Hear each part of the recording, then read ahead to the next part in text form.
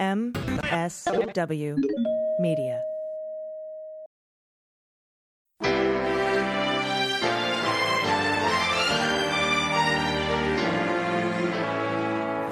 So to be clear, Mr. Trump has no financial relationships with any Russian oligarchs. That's what he said. That's what I said. That's obviously what our position is. I'm not aware of any of those activities. I have been called a surrogate at a time or two in that campaign, and I did not have communications with the Russians. What do I have to get involved with Putin for? I have nothing to do with Putin. I've never spoken to him. I don't know anything about him other than he will respect me. Russia, if you're listening, I hope you're able to find the 30,000 emails that are missing. So, it is political. You're a communist. No, Mr. Green. Communism is just a red herring. Like all members of the oldest profession, I'm a capitalist. Hello and welcome to episode 7 of the MSW Book Club. We're covering Mary Trump's latest book, The Reckoning, Our Nation's Trauma and Finding a Way to Heal. Joining me today is Dana Goldberg, our fabulous co-host. Hello. Hello. It's good to be back. And I'm so excited for this episode because we have our dear friend with us. Yes. Say hello, Mary. Hello, Mary. Sorry, that was such a bad Grace Burns joke for those youngins who have no idea what I'm talking about. I mean, Gracie Allen, sorry. Help. This is going to be really fun. And basically what happens is we've gone over in the last 6 episodes, we've gone over the book chapter by chapter, 2 chapters at a time in most cases, except for chapter 8, which was a really good one. They're all very good, though. But today we're going to be taking our patrons' questions for Mary Trump about the book, The Reckoning. If you haven't picked it up, you must. You absolutely must. So hit pause now and we'll wait. Okay. Thank you for coming back. And now that you have the book. It is a quick read. It is. It really is. All right. Well, I'm going to kick this off because we asked our patrons, what's your burning question for Mary Trump? And the first question is from Anonymous, no pronouns given. Did Donald brag about his being a Russian asset prior to the debates with Hillary Clinton? Well, I'd like to think that if he did, whoever was in his company would have mentioned that. Certainly not in my presence, because, again, if he had, I would have reported him. But I wasn't in his presence. Thankfully, unfortunately, I don't know. Something about both. I think we'll go with both. Yeah, on that. I mean, honestly, I'm sure there are plenty of people who knew that and said nothing because they're more loyal to him than they are to our country, sadly. Well, we do know that he certainly talked about how he wanted Putin to be his best friend and going all the way back to the Miss Universe pageant. And Mary, you actually talked in your first book quite extensively about what it is that Donald admires so much about Putin. And you mentioned it briefly in The Reckoning as well. Can you maybe talk a little bit about, so we can tie this into the discussion of the book, particularly talking about, why Donald behaves the way that he does. What is it in Putin that he saw? Well, Donald is a very weak man who knows that he needs to be strong in order to be acceptable. And again, he has an audience of one. His audience of one is my grandfather. Even though the guy's been dead for 20 years, he's still Donald's audience of one. And I think people like Putin are stand-ins for my grandfather. And because Donald doesn't really understand how these relationships work, he seems to think that all he needs in order to be strong is to be in their presence and to do their bidding, not knowing that makes him look really weak. So it's almost, he just thinks that they confer their strength upon him by proximity, by virtue of proximity.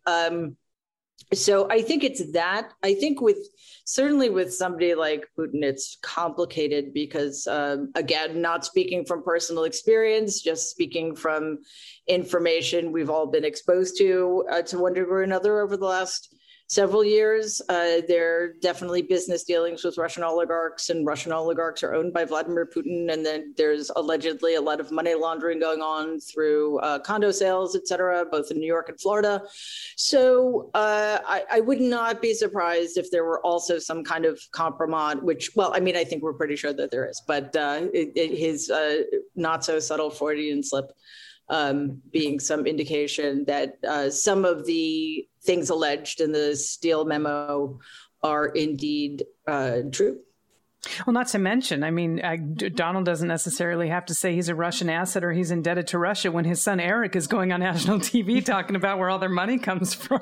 Right, exactly. And I think that's been the case with Donald all along, especially when people ask about his diagnosis. Quite honestly, besides the fact that it's technically impossible for me or any other psychologist who does not have him as a patient, it is technically impossible for us to diagnose him. Who cares? Just look at what he does. Look at how he acts.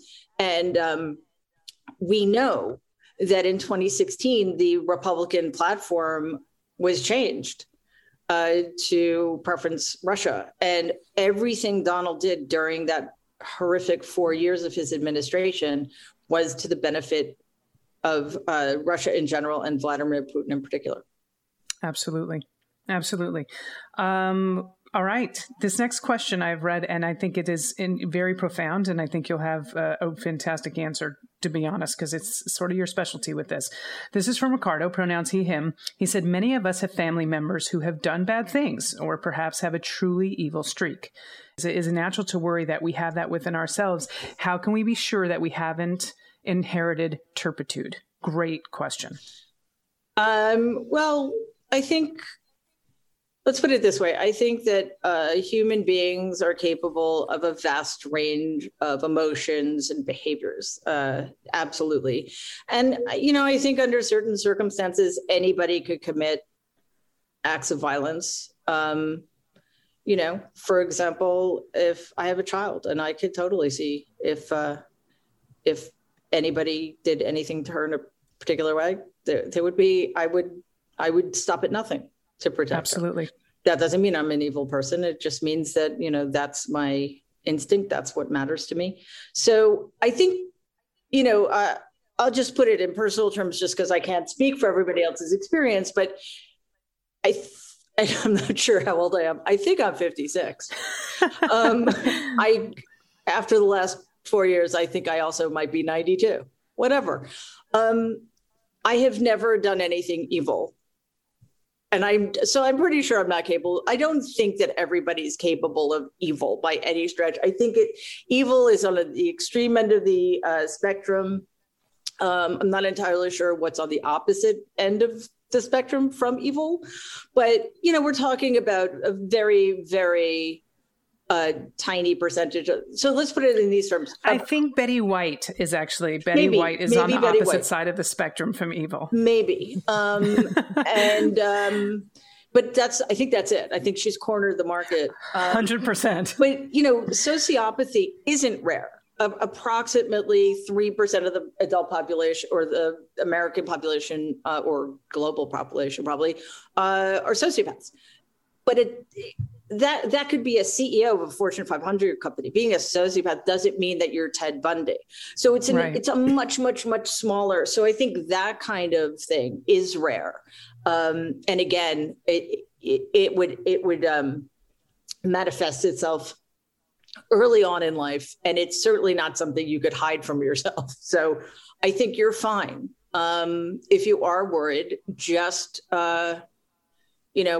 work to get out the vote in 2022 and 2024. That's how you can make up That's for what we it. need to do to make ourselves, to defend ourselves against our worst impulses. Right, to insulate ourselves against the future problems as well. Next question, Mary, and this is that ties into the book, because in the book you talk repeatedly about, and pretty much the crux of the book is that without being able to address our past traumas as a nation, without addressing our history and without looking at that, we can't kind of move forward and heal from current trauma or more recent trauma. And that's true for individuals and societies. Mm-hmm. And we have seen an immense attempt to rewrite history, whitewash what happened during the insurrection. And this question from Clancy, Jewish great-grandma, says, is it mass hysteria that's causing so many people to follow QAnon? She says, I figure it's just pure hate that adds to their delusional behavior. She says she's 75 and she's scared. And I think that this kind of falls under that that mass delusion rewriting of history. What is it about Americans now in insurrection time and in the past, Reconstruction, backslide, et cetera, that causes white Americans to sort of ignore truth and facts and history and just move forward in this toxic way? Yeah, it's a good question. And it's related to the last question. Human beings exist on a continuum. I can, and we're susceptible in different ways as well. So part of the problem with allowing somebody like Donald into a position of power is that a lot of people are followers. Doesn't mean they're bad people, but they are easily led. They want to be. The term is authoritarian personality, and that's not the authoritarian leader. That's the person who follows the authoritarian leader. And what that means basically is these are people who like the status quo. Change scares them. They like homogeneity. So they are threatened in ways by diversity and the increasing diversity of this country. They also, in an us versus them dichotomy, they want to be us. So when somebody like Donald is in charge, he checks off all of those boxes, right? And then if you combine that with the fact that he also gave anybody who wanted this permission to be their utterly worst selves. And he validated that, he represented it. So when you are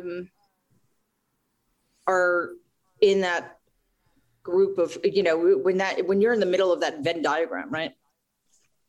You are definitely more willing to go farther. And again, these are things that happen incrementally. Nobody, like, let's say, for example, COVID happened during the 2016 campaign. Nobody would have gone to Donald's rallies. Nobody was going to say, oh, sure, I'm ready to put my life and the life of my family at risk to go see this guy. So these are microaggressions that kind of soften the ground over time to the point where people, first it was just willing to listen to the violent rhetoric and then and kind of liking it. And then it's like, okay, I will give my life for you. So I think that's similar with QAnon. It happened. Fox News has been spouting propaganda and making people stupider and more ignorant for the last quarter of a century. So QAnon, it's not surprising that people would be going even farther because they've been going down that path for so long, because even Fox News is getting increasingly radical in the way it presents things. I mean, it's a propaganda network and all they do is lie. Tucker Carlson and Laura Ingraham are vaccinated. Let's be clear. And every night they lie to people about that. And they tell people to risk their lives for what exactly? So it doesn't surprise me. It is dangerous, of course. And I think what needs to happen is and I've said this before, the Democratic Party needs to start acting like it's the majority, because it is. Absolutely. And we make people's lives better. We start educating them. That is a long-term project. Making people's lives better could happen tomorrow if it weren't for Manchin and Sinema. But over the long term, we need to teach people critical thinking skills, media literacy, and civics in a way that actually matters to their lives. Absolutely. Well said. Our next question is from Carrie Maxwell. Her pronouns are she and her. And Carrie would like to know, during this process, what was the most interesting and or shocking thing that you discovered during your research process for The Reckoning? Thank you for asking that. As you can perhaps imagine, this is a very, very, very difficult book to write. And one of the things that made it difficult is most of this stuff was stuff that I had known, but because I had the luxury of my whiteness, I'd forgotten it. So that depressed me, actually. So there were two things that were kind of related. The first was that Gerald Ford pardoned Robert E. Lee. Which was such a stunning act of cynicism that it actually knocked the wind out of me when I came across that, because basically what that did was, codify the lost cause, which was that the Civil War was not fought over slavery, and that the American South was this noble culture, when in fact they were murderous domestic terrorists. And Lee was the greatest traitor to this country who ever lived. He owned and tortured other human beings, and he was directly responsible for the death of hundreds of thousands of people. The only punishment he suffered in his lifetime is that the right to vote was taken away from him. Ford also restored that posthumously, the right to vote, and the right to hold office. Luckily, as far as I know, you can't do that when you're dead, although I'm sure the Republicans will try to change that. The second thing was another incredibly, I don't think cynical, but incredibly naive, quintessentially Democratic move. Jimmy Carter pardoned Jefferson Davis, who was the president of the Confederacy, who only served 2 years in prison, which is fascinating considering I don't believe that's the punishment for treason. And I'm guessing that Carter did it, in the same way that institutionalist Democrats continue to pander to the right in the hopes that they'll appease them and get some Republicans to vote for them. So both things were despicable. And I just thought of all of the ancestors of slaves, and not ancestors, other way around. People descended from slaves, people who had ancestors who fought for the Union and died or were maimed because of that war. And it just was another breathtaking example of how not at all into account the feelings of Black Americans are taken. It's just, it blew my mind. Yeah. Thanks for answering that question. And thanks for that question too, because, you brought up the great point, the luxury of forgetting, the luxury of being able to forget because of your whiteness. And I think that's an important, another important theme in the book. There are several. Next up is a question from Average Florida Grandma, pronouns she and her. As a psychologist and a relative of the family, can we just, I don't know if I want you to be known as the family. Yeah. Where do you see the siblings and Melania in 5 to 10 years? Still in politics, for example, assuming Donnie is, not in prison or dead? Well, that is the hope. I think that as soon as Barron turns 18, Melania will be out of there. I'm not sure why she's waiting so long, but it's clearly there's some kind of financial arrangement there. And as for the rest of my cousins, I don't know. I think I have to be completely honest with you. I don't care. Because I find them, honestly, I think what I'm saying is I don't think we should, because shockingly, this is actually shocking, but relevant. You think Donald has nothing to offer? They don't even have what he has to offer. And it's true. Like, they don't have the money, not that he did, but he had other people's money. They don't have anything that they don't get from him. They don't have the power that comes with it. They don't have the 40 years of being constantly in the media. And Ivanka only appeals to the quote unquote, moderate end of the base. And Donnie is all in on the maggots. So they won't have the same kind of broad appeal. And the other thing too is, and this is important to realize, at the top of the Republican Party, anybody who would want to run for the presidency in 2024 does not have that one thing Donald has: charisma. Now, I don't get it. You don't get it. But he does have it. I mean, 74 million people voted for this monster, right?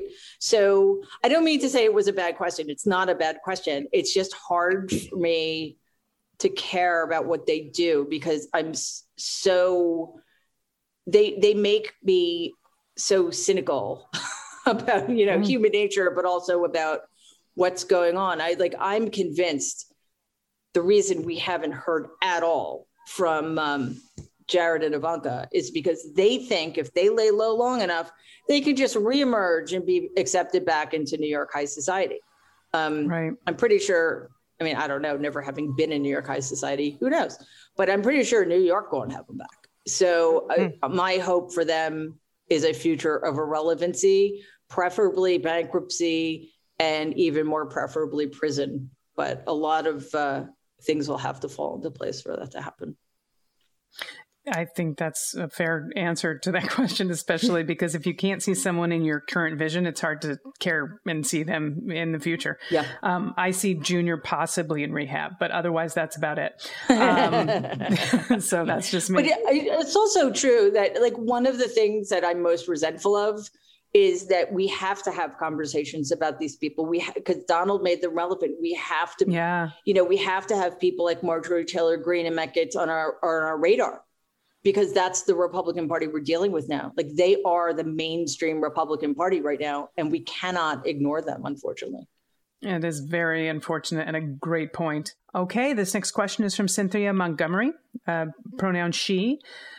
This is a little bit twofold. She wants to know, how has the response to the book been for you, Mary? And she said reading it has been a roller coaster for her, leaving her with a sense that this is a genuine turning point, not only for her, but hopefully for this country. She's wondering if others have given you insight about how they received your book and if it's what you hoped for, Mary. So she wants to know how this has been for you after you've written it. Oh, thank you. Well, first of all, I'm really grateful that you guys did this because you may be the only people who have read the book.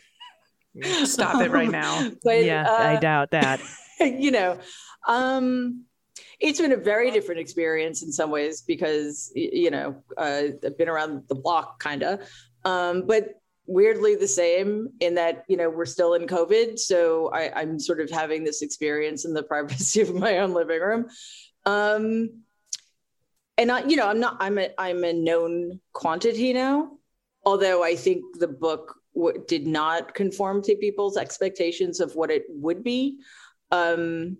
Probably the only thing one disappointing thing is that Tucker Carlson and Mark Levin are at the top of the New York Times bestseller list. I understand why, but it is deeply disturbing that a couple of fascists are selling so many books, even though, the Republican Party might be buying them, but still representation matters.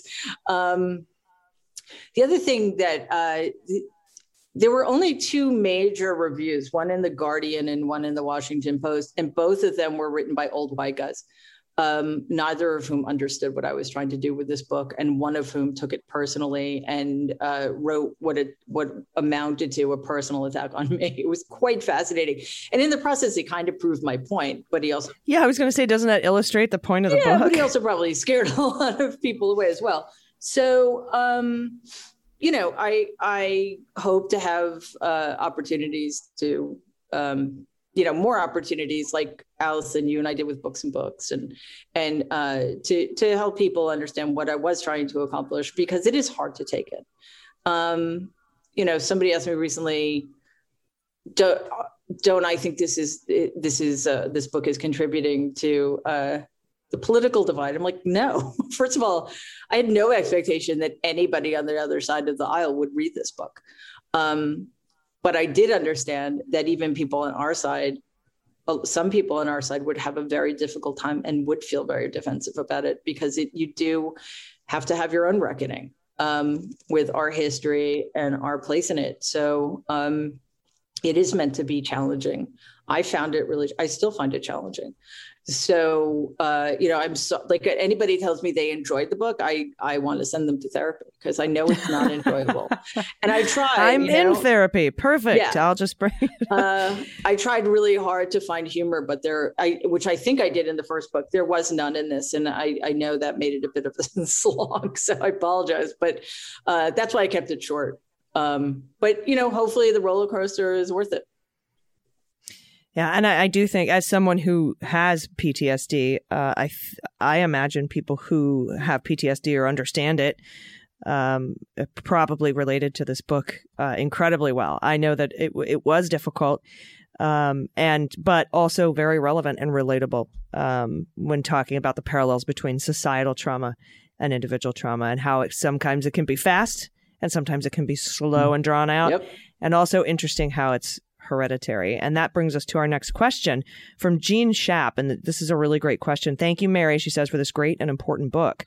I'm wondering, in your personal and professional opinion, if you think Donald suffered from an unattached mother, the wire monkey, experiments by Harlow, etc., or if so much of his abhorrent behavior is genetic. The books coming out all say he's like no other, extremely strange, as we all know by now, but we cannot normalize him.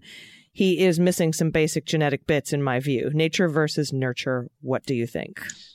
Well, it's always impossible to say, but the developmental history stacks up. If you look at my family, it is quite fascinating that on the one hand, all 5 siblings, my dad, Donald, my other uncle, my 2 aunts, were destroyed human beings to one degree or another. However, they got there kind of the same way because they grew up in that horrible family. But they were also, most of them were totally unredeemable, which suggests there's something genetically going on. But then some of them weren't. Like, I think given the chance, my dad would have been a decent human being. But then, you see my cousins and who knows? But I do think in this case, it's more the experience. And I hate that experiment so much because it's so devastating, but it does illustrate the point. Having a cold, unaffectionate, or unavailable mother is one of the worst experiences, if not the worst experience, for a very, very young child, infant or toddler.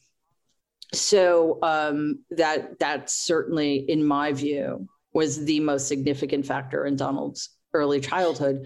The other thing, though, yes, he's weird. He's unique in many ways. His idiosyncrasies are bizarre. But that's partially because they've been rewarded over time with attention. Mm-hmm. And, somebody like him, if he does something, it's why he quote unquote loves his base. He probably thinks they're disgusting human beings, but they quote unquote love him. And that's all it really takes. So, and it will bring him attention to give rallies for them and engage in performative cruelty for them. I think he's very much, and we've seen it, that child in him. It's almost like that child that says fuck and someone laughs and he's like, oh, that got a response I wanted. I'm going to say fuck all the time. And except his version of fuck is a racist, misogynist phrase or, race baiting on the stage, but they're still his child. That's his child saying a bad word and getting positive reinforcement for it. And he's going to keep doing it. Yes. Yeah. He's going to keep doing it. This one is from Greg, and this is a question mixed with some accolades, which are very much earned. He said, hello, I know this is probably best suited for your previous book, but it's a question that has kept him profoundly curious for a very long time. He said, how is your relationship with your Aunt Marianne? It seems like you had a good relationship in the recordings, but then you released them, and also you are, very appropriately, including her in the family lawsuit. And Greg goes on to say, I'm rooting for you, both your success and that relationship, as well as your health of all kinds and your happiness. Finally, you fucking rock. With much love, respect, and admiration, Greg. Oh, Greg, thank you. That's very kind of you.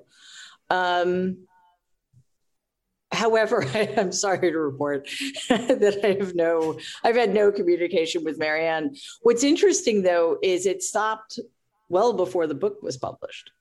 I'm not entirely sure why, to be perfectly honest with you.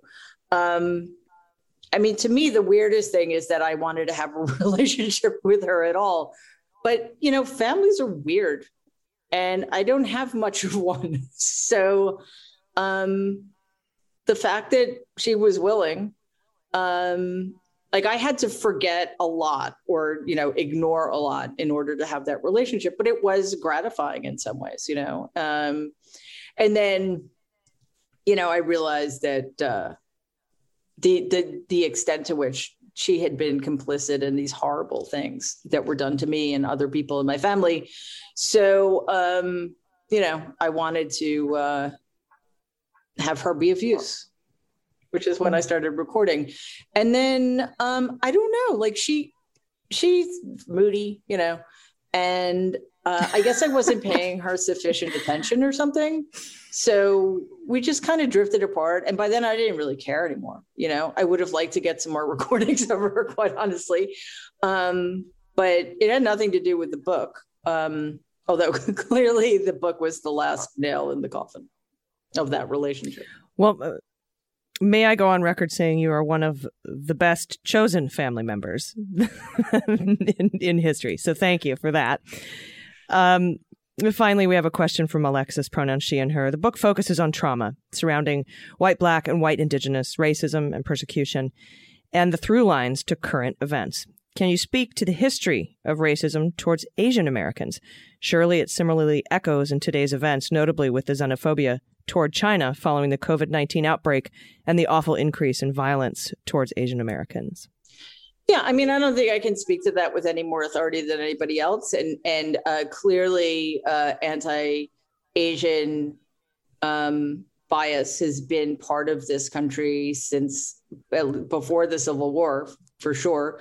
So I would just, look, I had to make choices about what I could cover reasonably in this book. And I do feel that because of the unique place in our history of Black Americans and the ways in which white supremacy has been a consistent thread, and now is one of the major planks of one of our political parties. I thought it was important to focus on that, and I didn't spend as much time as I would have liked talking about Native Americans either.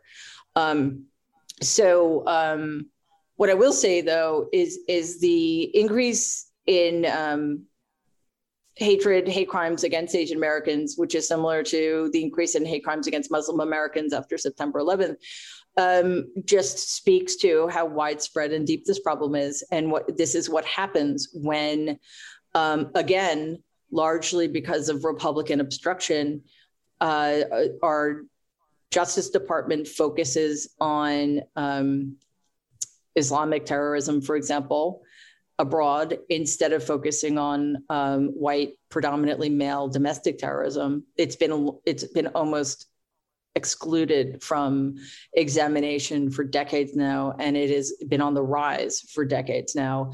And now we're at a place where it is completely acceptable in certain quarters of people who have power. We cannot forget that we have at least 10 sitting senators and at least 3/4 of the Republican caucus in the House who actively engaged in an insurrection against our country. So we're in big trouble. Yeah, I agree. And I mean, it all sort of is subsumed in the myth of white supremacy, which is covered extensively in the book. And its roots, I think, come more from some places than others. But it definitely does trickle down and impact anyone who is not white. I think, just this question from Alexis, and I was thinking about it, obviously you bring it up in the book and the similarities between, the Hitler and the rise of Hitler and, of course, this rise of the Trump administration and Donald himself. But, even thinking back to the concentration camps of, Nazi Germany, we had, internment camps in, I believe it was San Francisco area, California, Northern California, with Asians. And that gets left out of the conversation in this country. And it's along those same lines. We don't like to think that we as a people or as a country would have done those same atrocities in our own land and on our own soil. And we did. And that needs to be part of the conversation and part of the forgiveness and the healing moving forward as well. Well, we did it for 400 years. Right. You know, I mean, I'm sorry, the American South was, well, actually all of the colonies for a while, but the American South, after the country was a closed fascist state in which the worst atrocities were being committed on a daily basis against one group of people, and mostly to terrorize them in order to keep them from voting and engaging. Because imagine how the South would have been transformed if Black Americans had been able to vote after the Civil War ended. Well, yeah. And Mary, you talked about how the post Reconstruction pseudoscience and racialization kind of lent to making large swaths of Americans sort of numb to family separations at the border, for example. So I mean, it's all sort of stemming from the same place. Yeah, and to Dana's point earlier as well, by training children who then become adults who train their children to see another group of people who are no different at all, I mean, biologically, genetically, as less than, it kind of softens the ground for doing that for other groups of people, which is, again, why it was, I mean, there wasn't a lot of uproar about what we did to Japanese Americans during World War II. And it extended to poor white people, because as I also write about, tens of thousands of women and men, poor women and men mostly, were sterilized legally against their will. But, in the early decades of the 20th century, because they were considered morons. And that was literally the technical term. And that was a term used by Oliver Wendell Holmes, who was allegedly this champion of civil rights. So, it is a very slippery slope, and it's a slope. It's a slope we've been sliding down, for a very, very, very long time. And I think it is why it's so easy for some people to be not just totally cool with cruelty, but apparently really enjoying it. And it's a quite disturbing phenomenon. Yeah, I agree. And, you talk, and here's kind of where I want to wrap this up. We have a few minutes left, and you talk in the book about how we are at a precipice right now. We have an opportunity to reimagine the United States. And I think that, with some of the things going on, Build Back Better, for example, where it would, I think, be a mistake to go back to how it was. We should go forward to a new place, but we can't do that without looking back. Absolutely. And we never have. War crimes were allowed to go unpunished from the Civil War on, including the Iraq War. And we're seeing the results of that, of letting financial criminals go, white collar criminals go. I mean, I read the most disturbing statistic today. Some very small number, like 600 or something, 600 of the richest people in this country own 90% of stock shares. Jesus. So there is income inequality is greater than it has ever been, including the robber baron era. And that's all related, because then claims that there aren't enough resources can be used to limit our attempts to try to make people's lives better, to educate them, to level the playing field, to give reparations, whatever. It's incredible. Well, here's hoping that we take advantage of this moment because it may be our last. If I can end it on a high note. Yeah. All right, everyone, have a great day. Thanks for listening to the last episode. Yes, I hope you have a wonderful week. But seriously, thank you so much, Mary, for coming on, answering these questions. Thanks to our patrons who submitted, and thanks for being patrons. You make this show possible.